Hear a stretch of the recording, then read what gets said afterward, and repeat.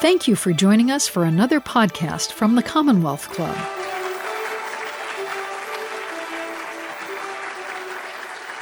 Hello, and welcome to tonight's Commonwealth Club program. My name is Charles Atkins. I'm a partner at McKinsey & Company and also a member of the McKinsey Global Institute.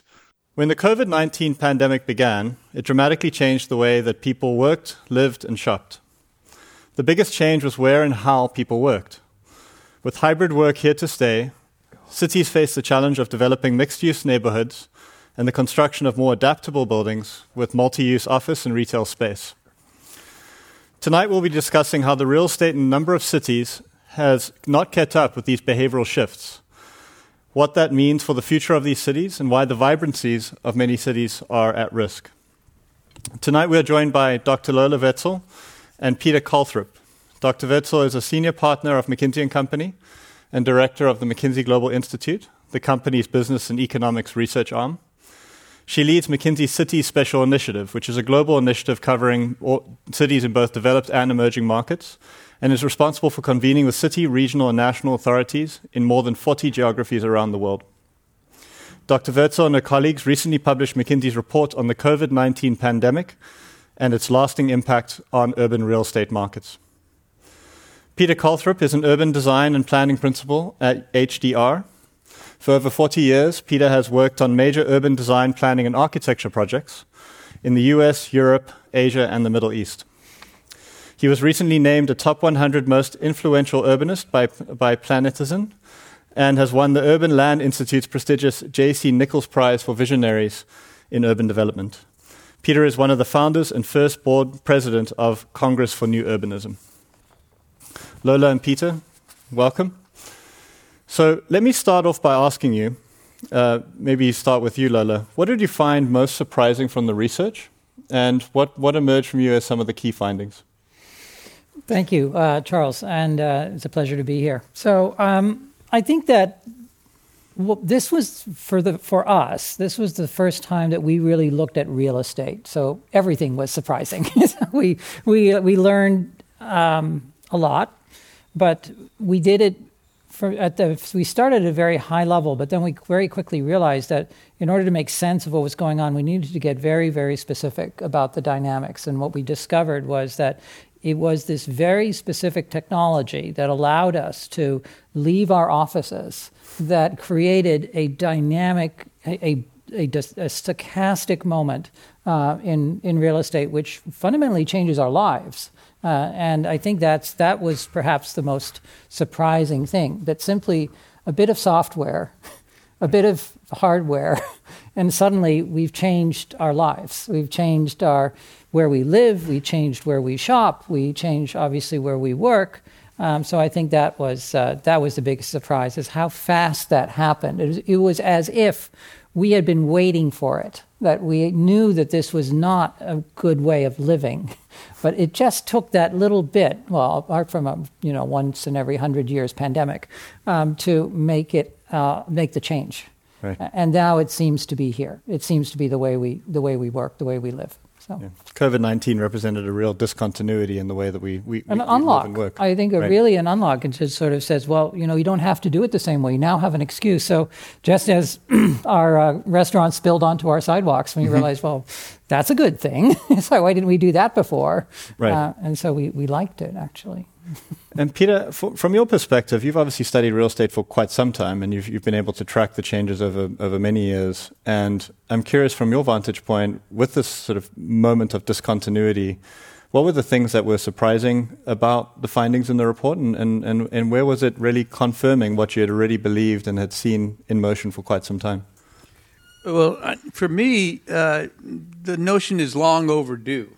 The idea of people traveling great distances to one central location that is a single-use domain, nothing but office towers, has long been a failing strategy. And over time, over the last 30 years, I'm now identified with 40 years, so I'll say 40 years, we've watched polycentric metropolitan regions emerge where jobs are decentralized. And so to a certain degree, this is just an acceleration of a trend that's been going on for a very, very long time. Now, the dangerous thing is that we keep thinking about the world in terms of us. The people who can sit in a screen at a screen and work, the people who don't have to bring their jobs to work, their bodies to work is what I really mean. And they're the people who keep our communities running. And they've been displaced for a very, very long time.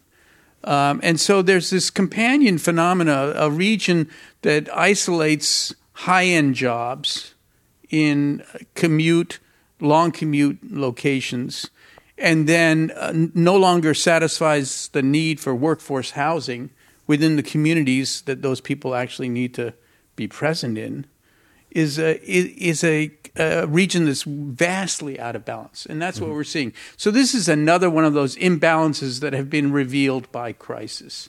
You know, the previous crisis, 2008, the housing crisis, we think it was all about Wall Street. Maybe we can talk about this and subprime mortgages. The reality was we built too much of the wrong kind of housing in the wrong place. We built housing in distant subdivisions on cul-de-sacs that were designed around Ozzie and Harriet, when all of a sudden we were a country where the demographics had shifted deeply, where the middle class was no longer wealthy enough to afford that product, and where most people didn't want to have to drive that far to get to it. So if you actually go and look at the statistics, what failed in that moment were distant subdivisions, not housing in general. So the same thing is happening now, and what your report is revealing is that there's too much of the wrong kind of product in the wrong place, and it needs to fundamentally change. And so these are systemic shifts. I don't think it's just about technology. And I think that it leads us to confront issues that may lead us in a healthier direction. Yeah. So I see it as a good thing, even though people who own real estate around this building are very, very unhappy. Well, that's a great lead-in. What are some of the factors beyond technology that you think are really important to shape the future dynamic, and what does that mean for the future of policy around urban environments?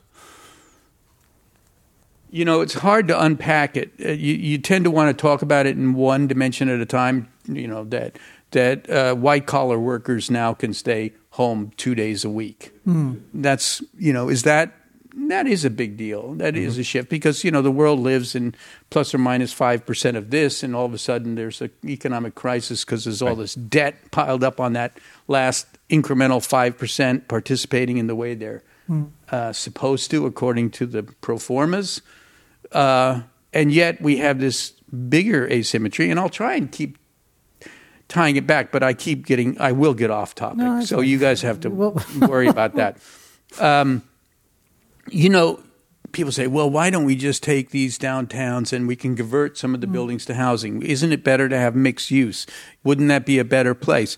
Well, the bottom line is it's incredibly expensive. So it turns out that would produce very expensive housing, which is actually not something we need. We need workforce housing. We need housing that's affordable to the lower middle class. And on top of that, re-inhabiting these places now that are weakened by the loss of their central purpose. You know, people throbbing in, wealthy people coming in every day and spending money on going out to fancy lunches and all the rest of that. You know, it kind of leaves the streets empty, and we now know what happens with empty streets. At the same time, we have the homeless crisis. Right. And so it's going to be hard to imagine rebuilding these central zones until we face up to some more systemic issues, such as affordable housing, workforce housing, and homelessness. I don't see how you can do it. Even you can figure out the technology of replacing all the curtain walls with operable windows, which I think would be hard to live without an operable window, wouldn't it? I think that's as you're saying, that the remodel the office space into housing. It doesn't, as we've all seen the articles, that the floor plates are too big. You live in shadows. It's really not going to move the needle much. But I thought one of the things that we found interesting was that these other factors that make a difference. One is the ratio of commuter to residence, and so the higher the ratio of commuter to residence, the bigger the impacts. The other thing is monoculture. So monocultures of office space, particularly, basically characterizes Market Street. So that is a recipe for people when you no longer have to do that, you don't want to do that, and so you all of a sudden stop, and then you have this big hole in the ground. And I think that is quite specific to a few places, notably here, Dallas, parts of Boston, London, but not so much Stuttgart, Tokyo. I think it's fascinating the way we looked at all these different so-called superstar cities and found that some of these factors related to how they thought about community and how they integrated the variety of usages and, most importantly, the variety of people who were allowed to live there. And I say allowed because it's actually that. And so if you price things up to the point where no one has the income, well, you're not allowing them to live there. You actually have these places actually made space for people. Right. So that, I think, was some of the policy factors. And as we get to, we say that's what we see as necessary in a very big way. Right. Didn't you find, I would have bet, and maybe I didn't read long and deep enough here, that Tokyo would have been the least impacted by this phenomena because it's always been a profoundly mixed-use place. We firebombed it. It was leveled, but they kept all the individual parcels of land in the same configuration, which were tiny, and then you get these huge, very tall, narrow buildings, which are kind of elegant and bizarre. But the streetscapes are the same convoluted human-scale, mixed-use environments, and some of the parcels remained for affordable housing, and some became aggregated into. So it is actually one of the best paradigms of the kind of mixed use that high density can take. Yeah, and so it was. Tokyo was really one of the least affected, as you said, and I said one or two others like Stuttgart. I think China was sort of its own thing. Shanghai was along with everybody else. Beijing was interesting because Beijing was a very policy-driven city. They were actively trying to move people out of the center before the pandemic, so the pandemic stopped that. And jobs out of the center, right? Did they ever get that new Capitol built? Yeah, working. It's always, China's always building something. So, but yeah, I think that that with that moral, that fabric. So the hardest thing to build is fabric. Right. Buildings are relatively easy. Fabric is hard. Yeah, and so if we take this... Sounding like an urban designer. New urbanist. So if we bring this home to the city that we're in today, and we think about what can we draw as lessons for some of the leaders that are managing the city, how do we adapt to some of these behavior shifts, these preference shifts that we're seeing on the part of workers and residents? And what can we tell from cities like Japan that may hold lessons for us here in San Francisco? Oh, you want the mic? No, I think you start because you're here. These are systemic changes that need systemic solutions. The systemic solutions take time and are, deeply embedded in policy and economics and bad habits and legacy plans and, a range of things. So there is no quick fix here. Mm-hmm. Everybody says, let's have a workshop and figure this out. Sorry, that's not going to happen. When we look beneath the surface here in the Bay Area, and I enjoyed the way this report didn't just isolate the central business district, but literally said, no, the core of the region is what we're talking about. And the core of the region is actually 3 counties, San Francisco, Alameda, and not Santa Clara, but San Mateo. Yeah. Should have included Santa Clara, really. In the suburbs. Where the job centers are. And So if you broaden your thoughts to, well, what would fix all of those places, not downtown? If you get stuck in saying, well, what are we going to do with these glass towers? I think that you're going to spend a lot of useless time because you got to come at that indirectly. So if you think about that larger domain, the biggest crisis there is workforce housing. I know I'm going to sound like a broken record, but it's just plain at the heart of all the dilemmas.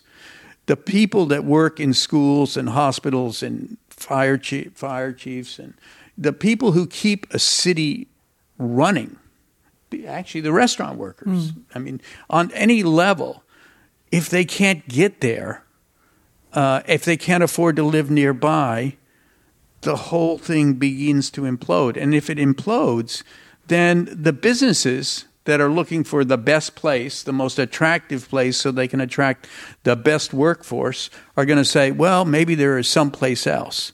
The problem is in America, there really isn't someplace else because we've turned our back on workforce housing. We don't have a paradigm for it anymore. We've vilified the idea of multifamily. We have NIMBYs running most cities and saying, we're not interested in having those people, even though those people are the ones who are teaching their kids and providing the daycare and doing all the stuff that we need the most. We don't want them actually living here. We just want them to miraculously appear every day and then disappear. So we need to find ways of overcoming that. And I will say the state of California actually recently passed a law, AB 2011, that begins for the first time to do that. It says, sorry, cities, you can no longer control what kind of housing gets built in your community. We're going to, as of right, say you can convert strip commercial.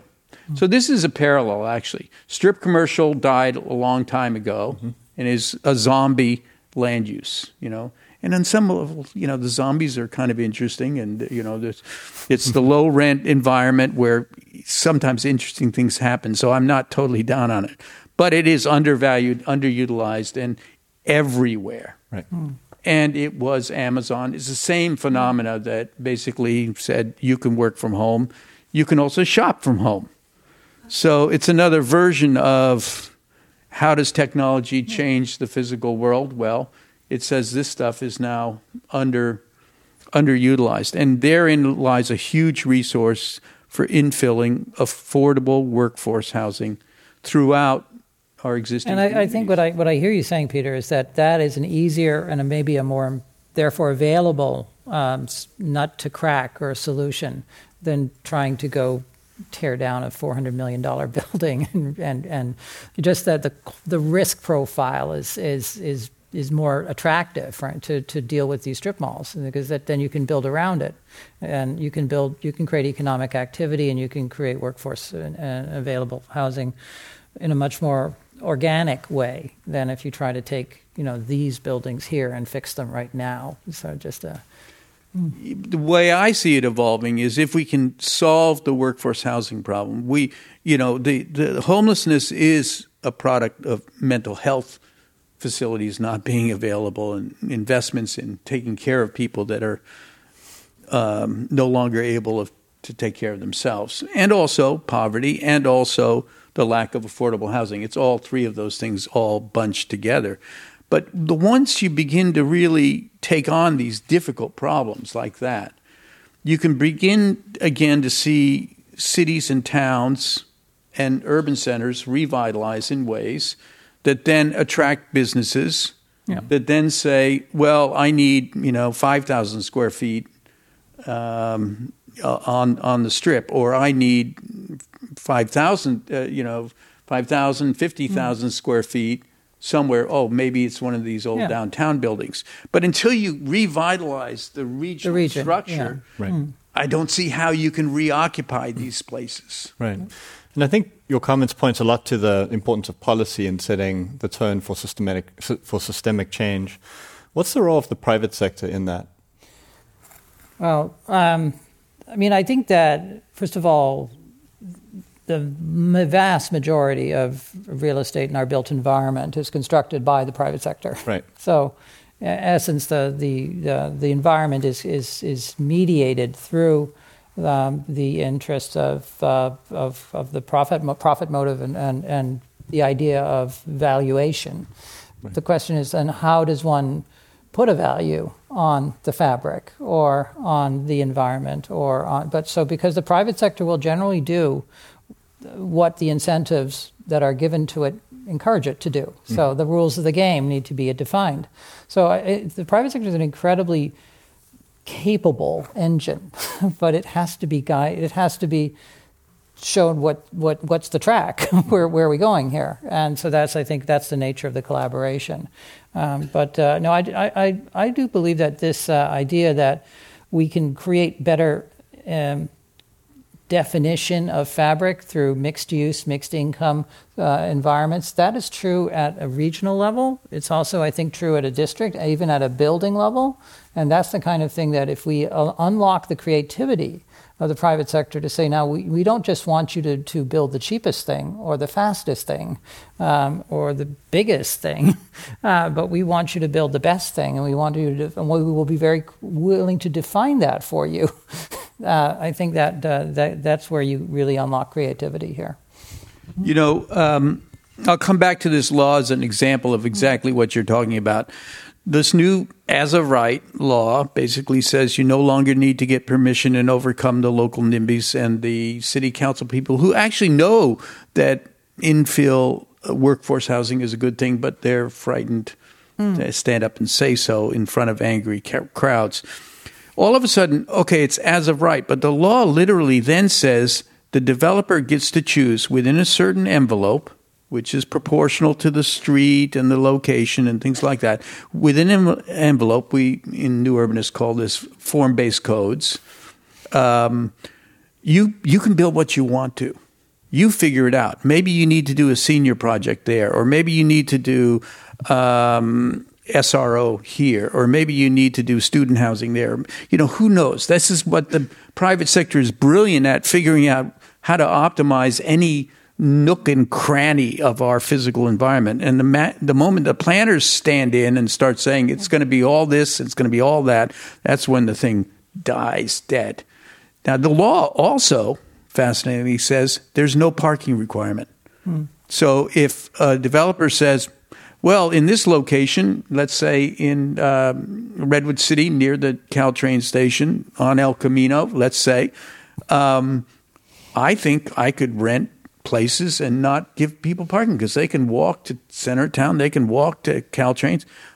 I'll do that. Now, the moment you start getting a lot of, and the law also requires 15% inclusionary, so there is an affordable component as well. So we're getting free, unsubsidized affordable housing, and it allows ground floor commercial. So WeWork and all the rest of that, or local jobs could find a place in these buildings, no constraints. So it really is kind of, you know, in the right location, you let the marketplace choose what to do. Yeah, you get tremendous investment out of that. Well, and one just to not make it all about San Francisco. So from LA, we had Triple H, which a $1 billion bond issuance, and we've spent about $700 million of it, and things were coming in at $650,000, $700,000 a door, and they said, well, with the last $200 or $300 million, why don't we run a challenge? Right. Or just say, like, we want to have this kind. We would like you to have innovative designs and come up with what you want, and surprise, surprise, much better results. So. Yeah.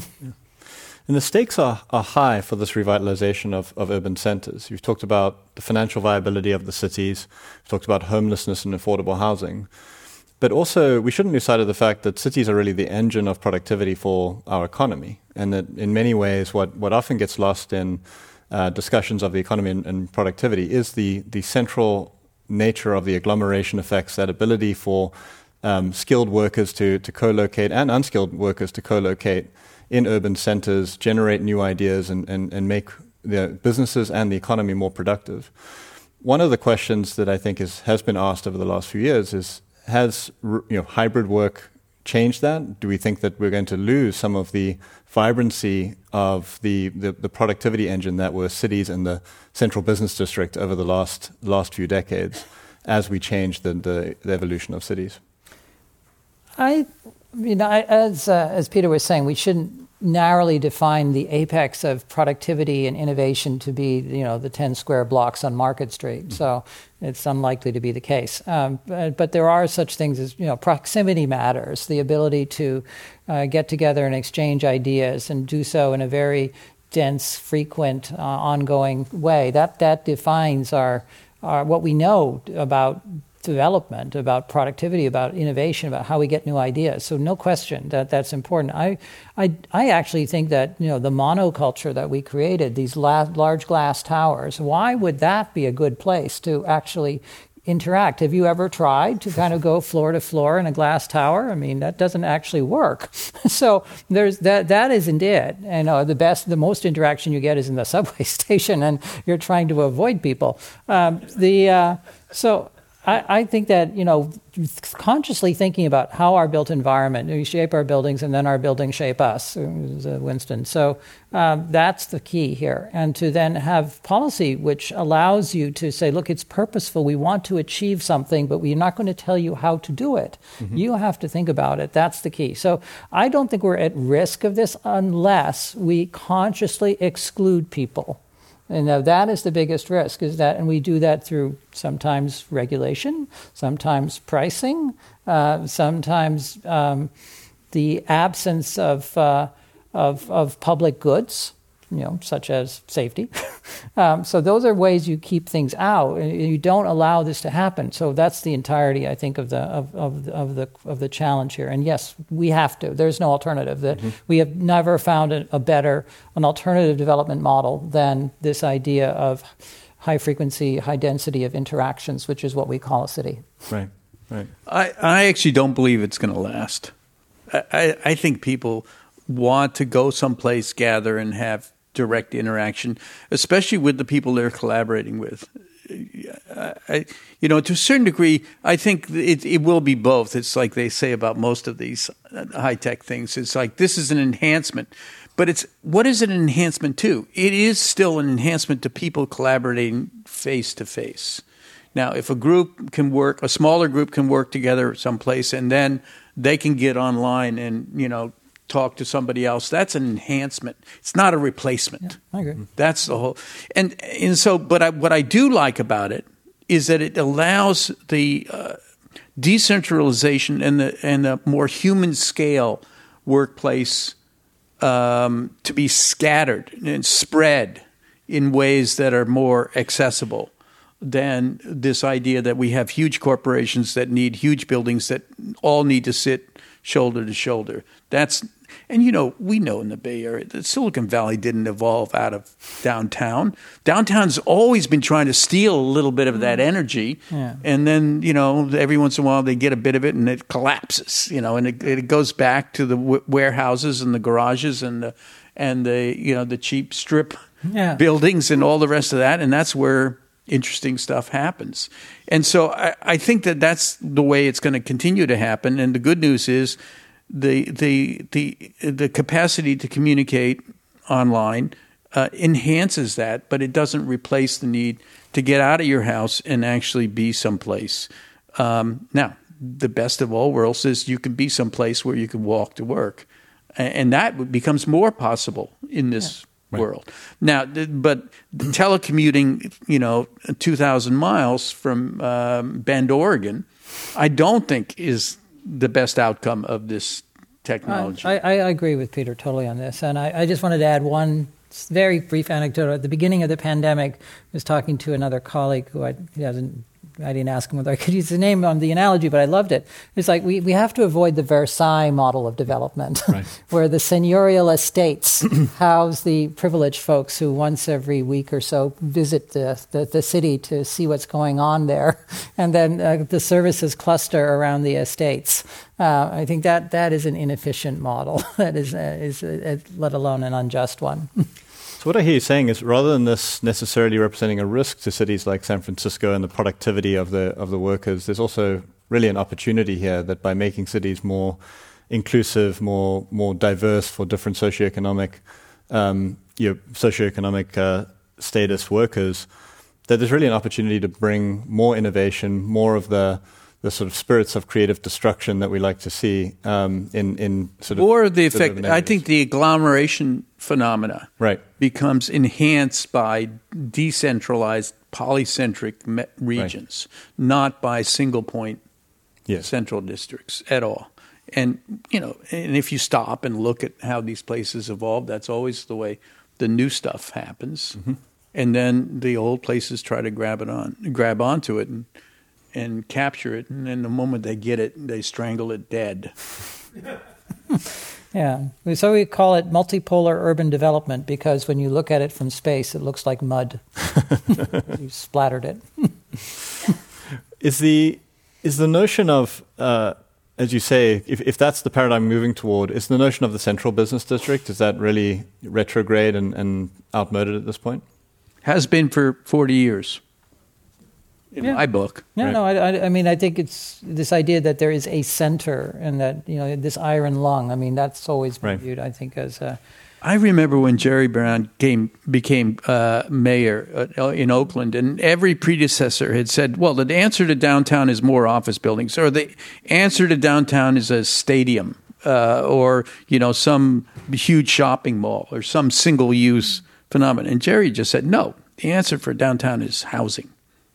And he just started a really serious infill housing program to bring life back into it. It still struggles. And nobody can point to Oakland and say this is now Brooklyn, the Brooklyn of the Bay Area, but it's the right idea. I mean, I of course live in Shanghai, so we have districts, and each district is about 500,000 people, and each one of them has sort of. If you told them that Shanghai would have a central business district, they would revolt. They would just push back because each one of them wants to have its own aspiration and feels empowered to do so. So I think there's a governance aspect into this as well. We shouldn't overlook that. Right. And the capacity of local governance so London is another good example. The boroughs are very strong in what they can do. And so you do have a lot more livable space and mixed use in most London areas. And let me add to that, because I will keep coming back to the foundation of housing and where people live. Silicon Valley is being choked by the fact that it doesn't have enough workforce and affordable housing. It's choking the potential for this kind of really creative, decentralized emerging of workplaces and focal points and all the rest of that. And so, it lived on a legacy. It hadn't outgrown its housing capacity. It doesn't have good accessibility. You can't basically say, well, live in the East Bay and work in Silicon Valley. So until it solves its housing problem, this phenomenon you're talking about, which is the healthy growth of jobs, can't really become robust. This is the foundational issue. And so the two things go hand in hand. But the situation is set for this kind of growth. And then we see it at the state level. I'm actually just doing some analysis for Colorado. Same thing there. Businesses and jobs are leaving environments that are housing crisis. It turns out the whole United States is in a housing crisis. Only 25% of households today can afford to buy a median priced home in America. We have really gotten off track. And, so where do people go? And if the people can't arrive and be around, you can't grow the businesses. And if you can't grow the businesses, you can't grow wealth and well-being. Yeah. So, these are deeply connected things. Right. So I'm going to turn to a few audience questions that have come in as well. And a lot of our discussion has been centered around some of the urban centers. But one of the questions that also came up was the phenomenon of Zoom towns. You think of, locally here, that would be the Truckies, but you think of Hudson Valley, you think of some of the towns that have really boomed in states like Idaho. And, the question is that a blip, or do we see that as being somewhat of a long-term trend? Because they've really disrupted a lot of those local economies. They've driven up house prices. They've displaced, in some cases, local residents and disrupted some of the tourist infrastructure around there. And the question is whether we think that's going to endure, or is that really just a passing moment? Well, in the report, we did see, of course, that, one of the big findings was this outflow. And so some urban cores lost 5 to 7% of their population, and some of them went to Idaho. It's of course reality. But as Peter was saying, that sort of the idea that that there would be a viable economic model which consists of sitting in front of a screen 2,000 miles away and phoning it in. Is that we haven't yet proved that model. Right. And so I think it might be risky to suggest that. And the idea that rich people from somewhere else descending on your town will disrupt your economy, I think that's kind of a reality. We know that part. And so, I really, we get the economy we deserve in some ways. If we allow that to happen, then that's what we get. But I wouldn't lose hope, because I do think that there is a model which is about essentially saying, how do you integrate wealth into a community in a fair and equitable way, which supports all the income and is actually better ultimately for the whole community. Because yes, we all need firemen. Right. And teachers and sanitation workers. Otherwise, you get to pick up your own trash. So a lot's been made of the so-called doom loop in San Francisco, and there's been several strategies, outlined to potentially transform that. One of the questions is, can San Francisco be transformed into an arts center to start to offset as corporations leave the city? Mayor Breed has talked about potentially moving city worker offices downtown to start to offset some of the demand shifts. Do you think the strategies like these could be effective? And if not, what are some of the strategies that you think would be more effective in trying to rejuvenate cities like San Francisco?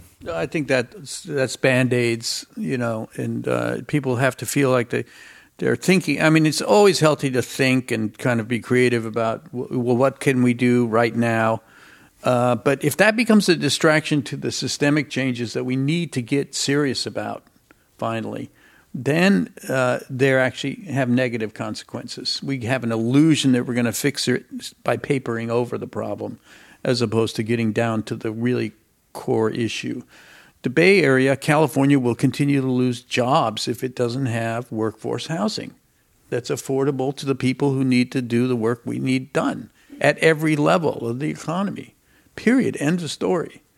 And, until that gets addressed, and also some other, really tough ones like homelessness and health care and things like that, it's hard to imagine that you're going to subsidize some artists that, and which artists are you going to find who want to sit inside a curtain wall building? I'm sorry. I don't know any. What's the role of design and urban design in solving some of these problems? And at what level does it really matter? It strikes me that trying to solve it. I'm not answering that. That's too big of a softball for me. I'm sorry. It strikes me that they're trying to solve it within, as you say, just within the city walls versus in larger geographic agglomerations is a flawed approach to begin with.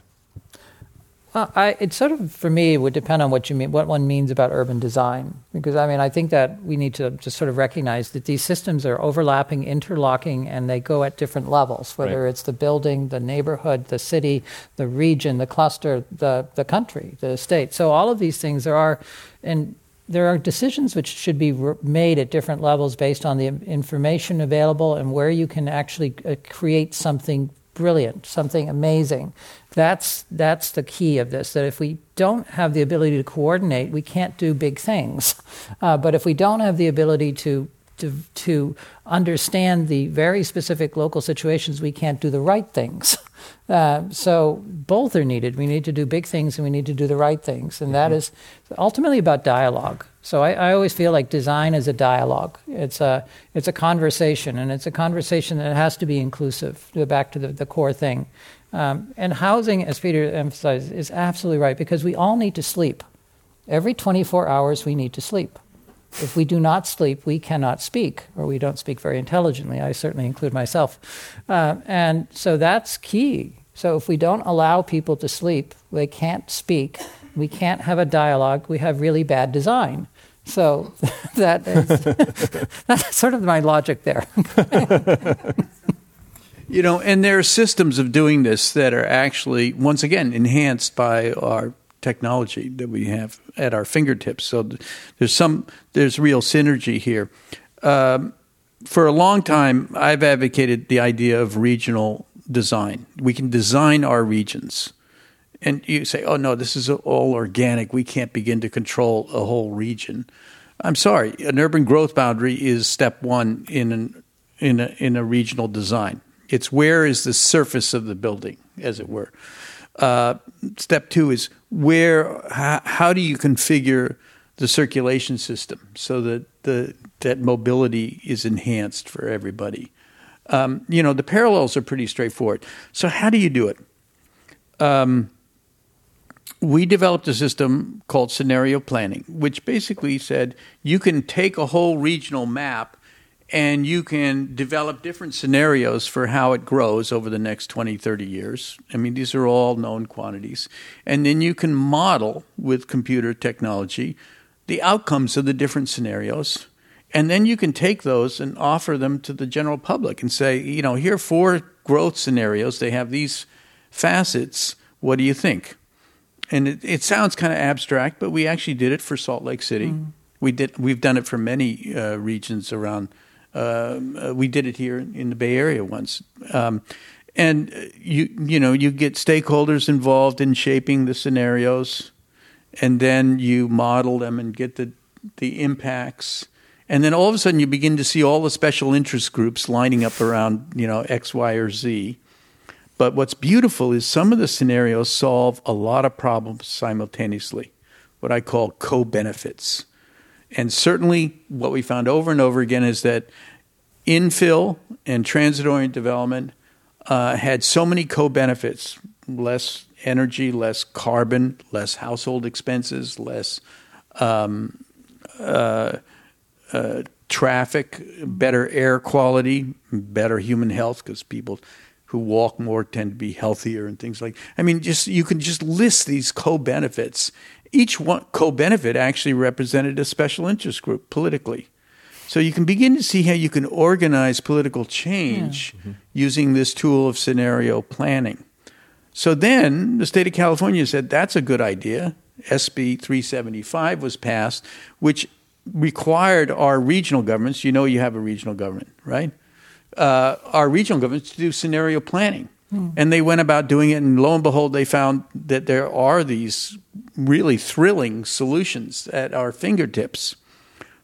The unfortunate thing that we still haven't solved is that they have no power to implement any of it. So they sit there, and whenever they think this is the right direction, the local city council will say, yeah, that's really great, but not here. And so, but the point is that we have the tools, we have the intelligence, we have the technology, and we have the way to shape political consensus. We just have legacy institutions and jurisdictions that are standing in the way. And, in order to break those barriers, you have to go through some painful times like we're going through now.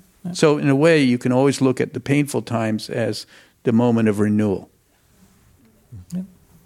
Is there a city or a region, even in these early stages of responding to the pandemic and the disruptions that have happened, is there a city or a region that you feel is leading the way or ahead in terms of how they're responding? Did you study Vancouver as part of the No, we didn't. Darn.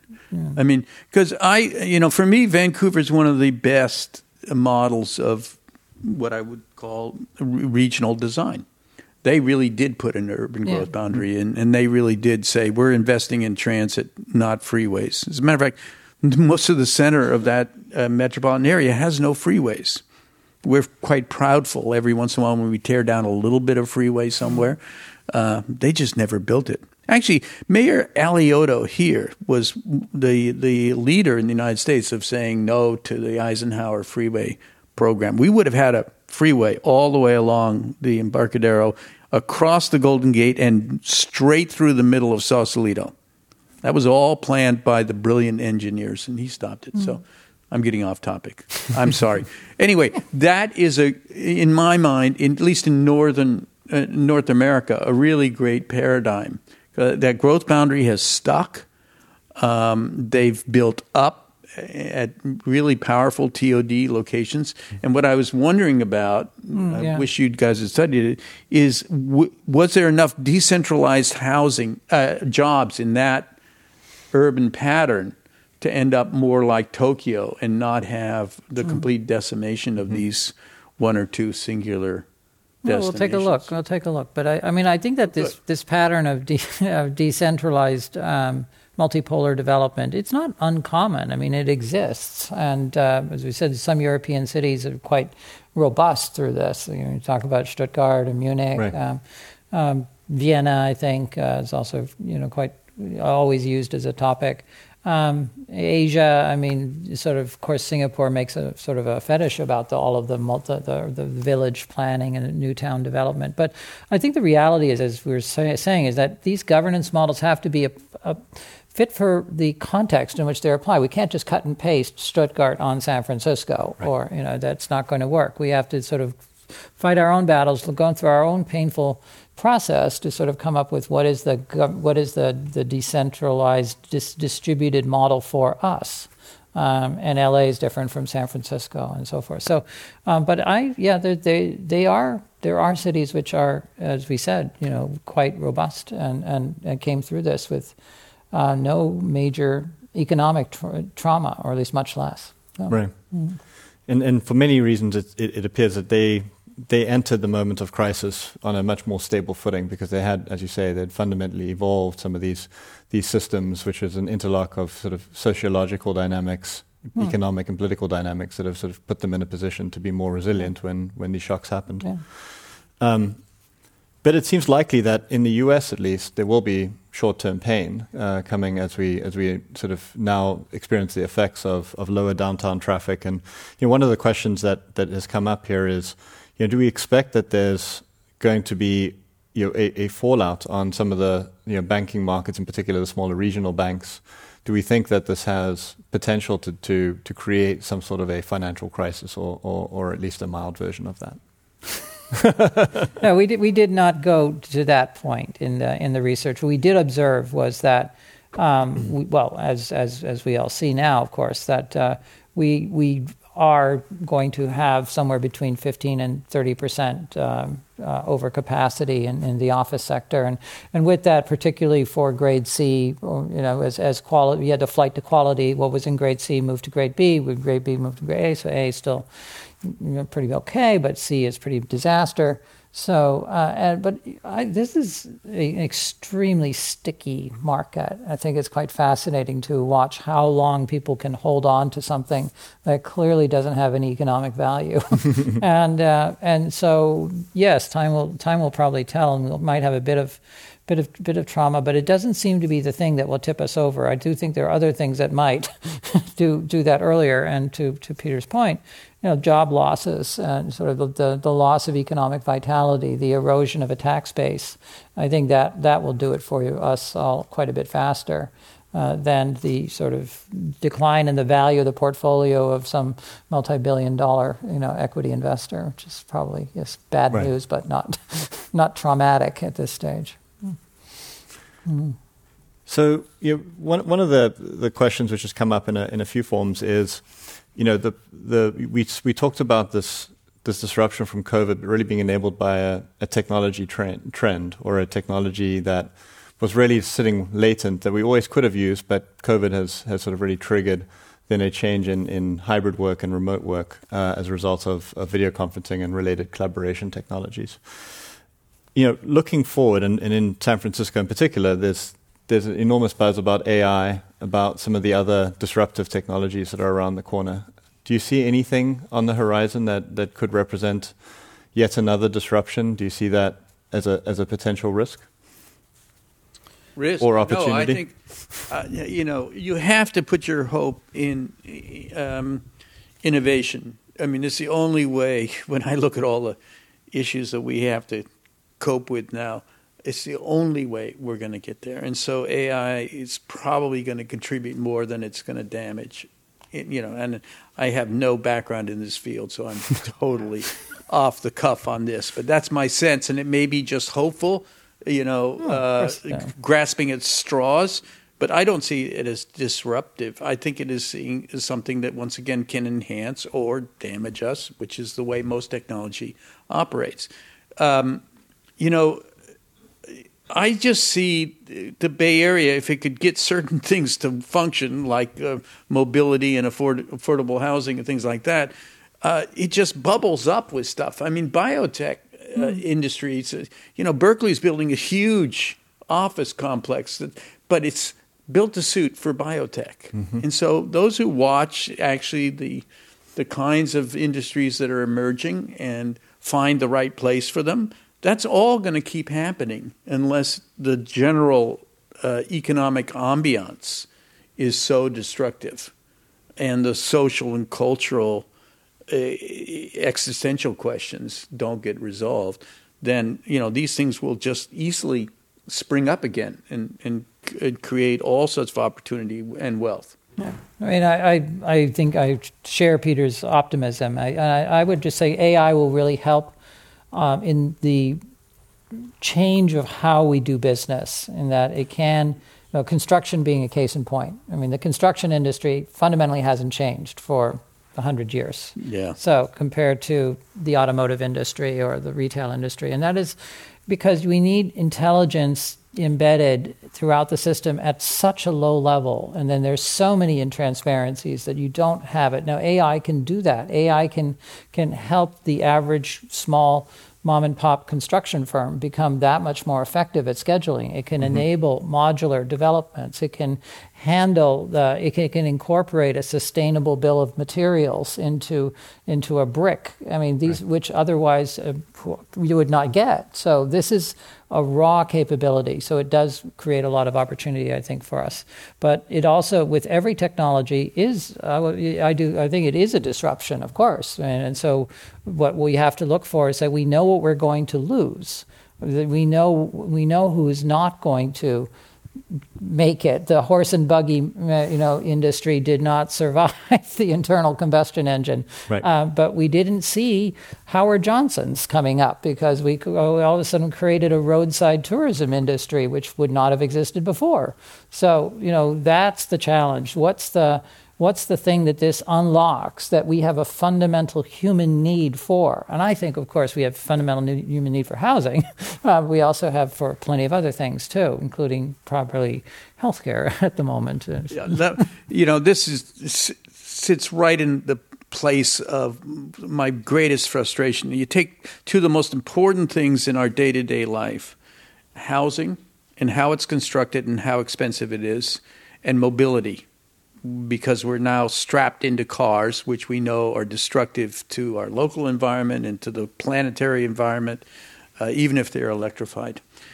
And yet, we still produce housing the way we did, 70 years ago, with hammers and nails on site. And we still think of transit as buses and trains.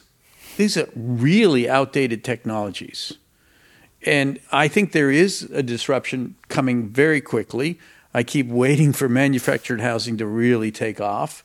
And God bless it, it never seems to get off the ground. It's just like the Wright brothers running down that beach and not being able to launch. It just drives me nuts. But it has to happen. I know it will happen. And that has to be a big part of the solution. The same is true happening in mobility. When I watch everybody float around on these little scooters and electric bikes, I realize, well, all of a sudden the last mile problem from transit to your door, that's kind of solved. And we don't have the streetscapes tuned up yet, and we don't have the regulations about who goes where and how. But that's, one form of disruption. There's another one that's coming. And I will go into some detail here. Is that okay? That's okay. All right. So, we can't afford light rail. We just can't. I mean, it costs us $1 million, $100 million a mile now. It's ridiculous. We can't build enough of it. And if you don't have a lot of transit is not useful because it doesn't get you everywhere. And it's not ubiquitous. Until it's ubiquitous, people will say, yeah, that looks good, but it's over there. It's not here. So we need an affordable form of transit. I think something you might want to call autonomous rapid transit. Not autonomous vehicles, not private vehicles running around empty, doing the shopping for somebody or dropping somebody off at one place and going home, doubling. All the analysis of autonomous vehicles shows that there's probably a doubling of VMT. And if we think that a single occupant vehicle is bad, what? Vehicle miles traveled. Yeah, vehicle miles traveled, yeah. Which is really the bottom line for, what happens on our streets. So if you double the vehicle miles traveled, well, just think of it this way. If you think a single occupant vehicle is bad and a zero occupant vehicle is really bad on the move. And this is what we get if we use that technology that way. If we use it to be the next generation of transit, if we give it dedicated right-of-ways, say down the middle of these strips where we're going to put all the new housing, and you have 4-person modules that you can go to and safely move along a dedicated route, but not have to stop at every station and all the rest of that, and which costs almost nothing because it's, the time? We're out of time? Oh, sorry. Anyway, I won't talk any more about that, but they are building the first generation of it from downtown San Jose to the San Jose airport. Yeah. Cool. This autonomous rapid transit. So with the innovations like that, we can have affordable, ubiquitous transit. With innovations in the housing production world, we can have, if we have the sites, we can have affordable housing. So we have to look to technology to solve these big problems and bring us into the next generation of how we get things done. Yeah. Construction, of course, being the one sector of the economy that has grown progressively less productive over time, which a lot of folks don't know. Yeah. If anything, what you're saying is that technology offers a path through or a path out of some of the dilemmas that we face in terms of how we reduce. No, it's totally an unlock. I mean, so almost anything to do with the built environment, I would say, so there are 3 things: unlock the land, lower the cost, find the money. Right. So unlock the land is policy, lower the cost is largely technology, find the money is about financial innovation. Actually. Well, wait a minute. Say more about the last one. I mean, if for example, AB 2011 unlocks the land, and let's say we get, manufactured housing to finally succeed from a technology standpoint, why doesn't the financing just,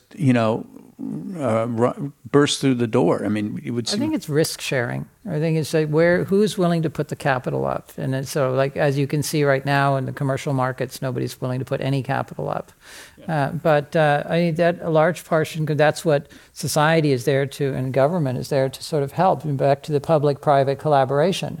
I mean, that's the point, is that, society can take a risk that the private sector will look at and say, well, I just don't feel like this environment is going to enable me to do it, particularly with all these barriers.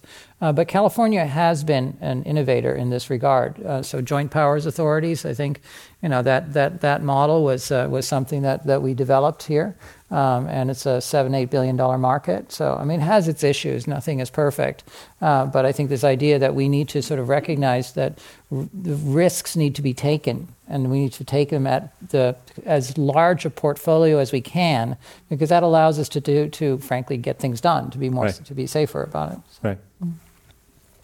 So, we've talked a lot about the future of work. We've talked a lot about housing and the future of affordable housing.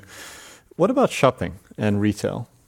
How do we see the patterns around retail changing, and what is the future of shopping going to look like?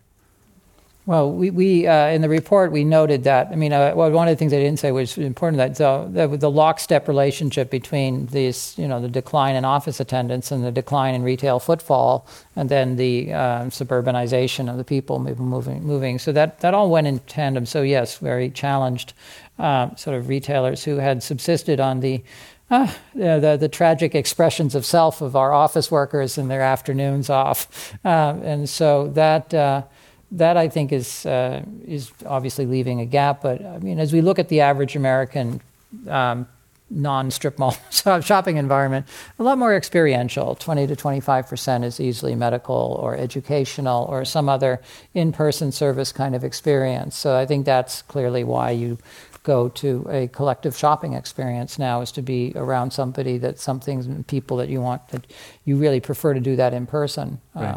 And it's interesting, I mean, out of China, the context there is that we saw that the online shopping just basically has plateaued at around 30 to 35% of retail spend. And that's as the country which really drove it farthest and fastest. That's interesting to note that still 60, 70% is clearly still offline. But I think it's a matter that people want to get out of their house and go and run into other people and experience a social life. And the shopping environments that enhance social interaction are the ones that succeed. Mm-hmm. So I think we've got just a few more minutes left, and maybe to bring us home, is a question about, if we think about some of the dynamics at play here and what this means for workers, what are the implications for business leaders? What should they be doing to ensure collaboration, inclusion for their workers, and to really set the stage for them to support their workers in this transition? Well, I would start with saying, ask everybody who is a business leader to say, so how many of your employees are experiencing homelessness now? Mm-hmm. Do you know? Most people have no idea. Right. And by employees, I include all of not just your staff, but also, the person in the corner who's cleaning your offices after hours. They're also your employees. So just knowledge helps. Right. And then after that, I think it's about what do you feel is your social contract with your employees? Because frankly, for a healthcare institution, you may be at risk if you don't know the answer to that question. As your nurse falls asleep during her operation or something, that's not a good thing. So then after that, it's about where's the place that one can devote one's capabilities to addressing the clear challenges that our communities face. And there are so many things that the private sector is the engine of our economy. It brings together the capabilities of a population in a way which allows us to do things together. So we are good at certain things. Which of those things will help us in a community? And that could be working with, if you are if you are a coffee supplier or a quick server, maybe that's working with farmers. If you are a retailer, maybe that's working in education. It's basically what you do, is you educate your workers. So how would you take that skill and sort of and help? But I think that logic about sorting through what is the challenge for a 21st century company is fundamentally about understanding what are the challenges facing the community and what are the capabilities the company has. And then sort of let's pick something. Let's pick something. Peter, would you have anything to add? I don't provide, I have no strategies for business leaders. It's funny, I was just thinking about the question, but, some of the biggest companies do create nonprofits or support nonprofits that then go out and do the kind of work. And it's almost as if there needs to be an arm's length situation. Mm-hmm. I think major successful corporations do need to have a policy of giving, and most do. Mm-hmm. And then they can and easily do have a policy of cleaning up their own act, both socially and environmentally. And those are good things. And so those are the simple recommendations. Okay. Well, that I will conclude the presentation tonight. And our thanks to Dr. Lola Wetzel, Senior Partner and Director of the McKinsey Global Institute, and Peter Calthorpe, Urban Design and Planning Principal at HDR. If you'd like to support the club's efforts in making virtual and in-person programming possible, please visit their website at www.commonwealthclub.org. And I'm Charles Atkins, and thank you for joining us this evening, and please take care. You've been listening to the Commonwealth Club of California. Hear thousands of our podcasts on Apple Podcasts, Google Play, and Stitcher. If you like what you've heard, please consider supporting our work and help us bring 500 programs a year to listeners like you. Go to commonwealthclub.org/donate. Think your way around the world with our travel programs to exciting domestic and international destinations. And when you're in the Bay Area, please join us live at our events. Thank you for listening and for your support.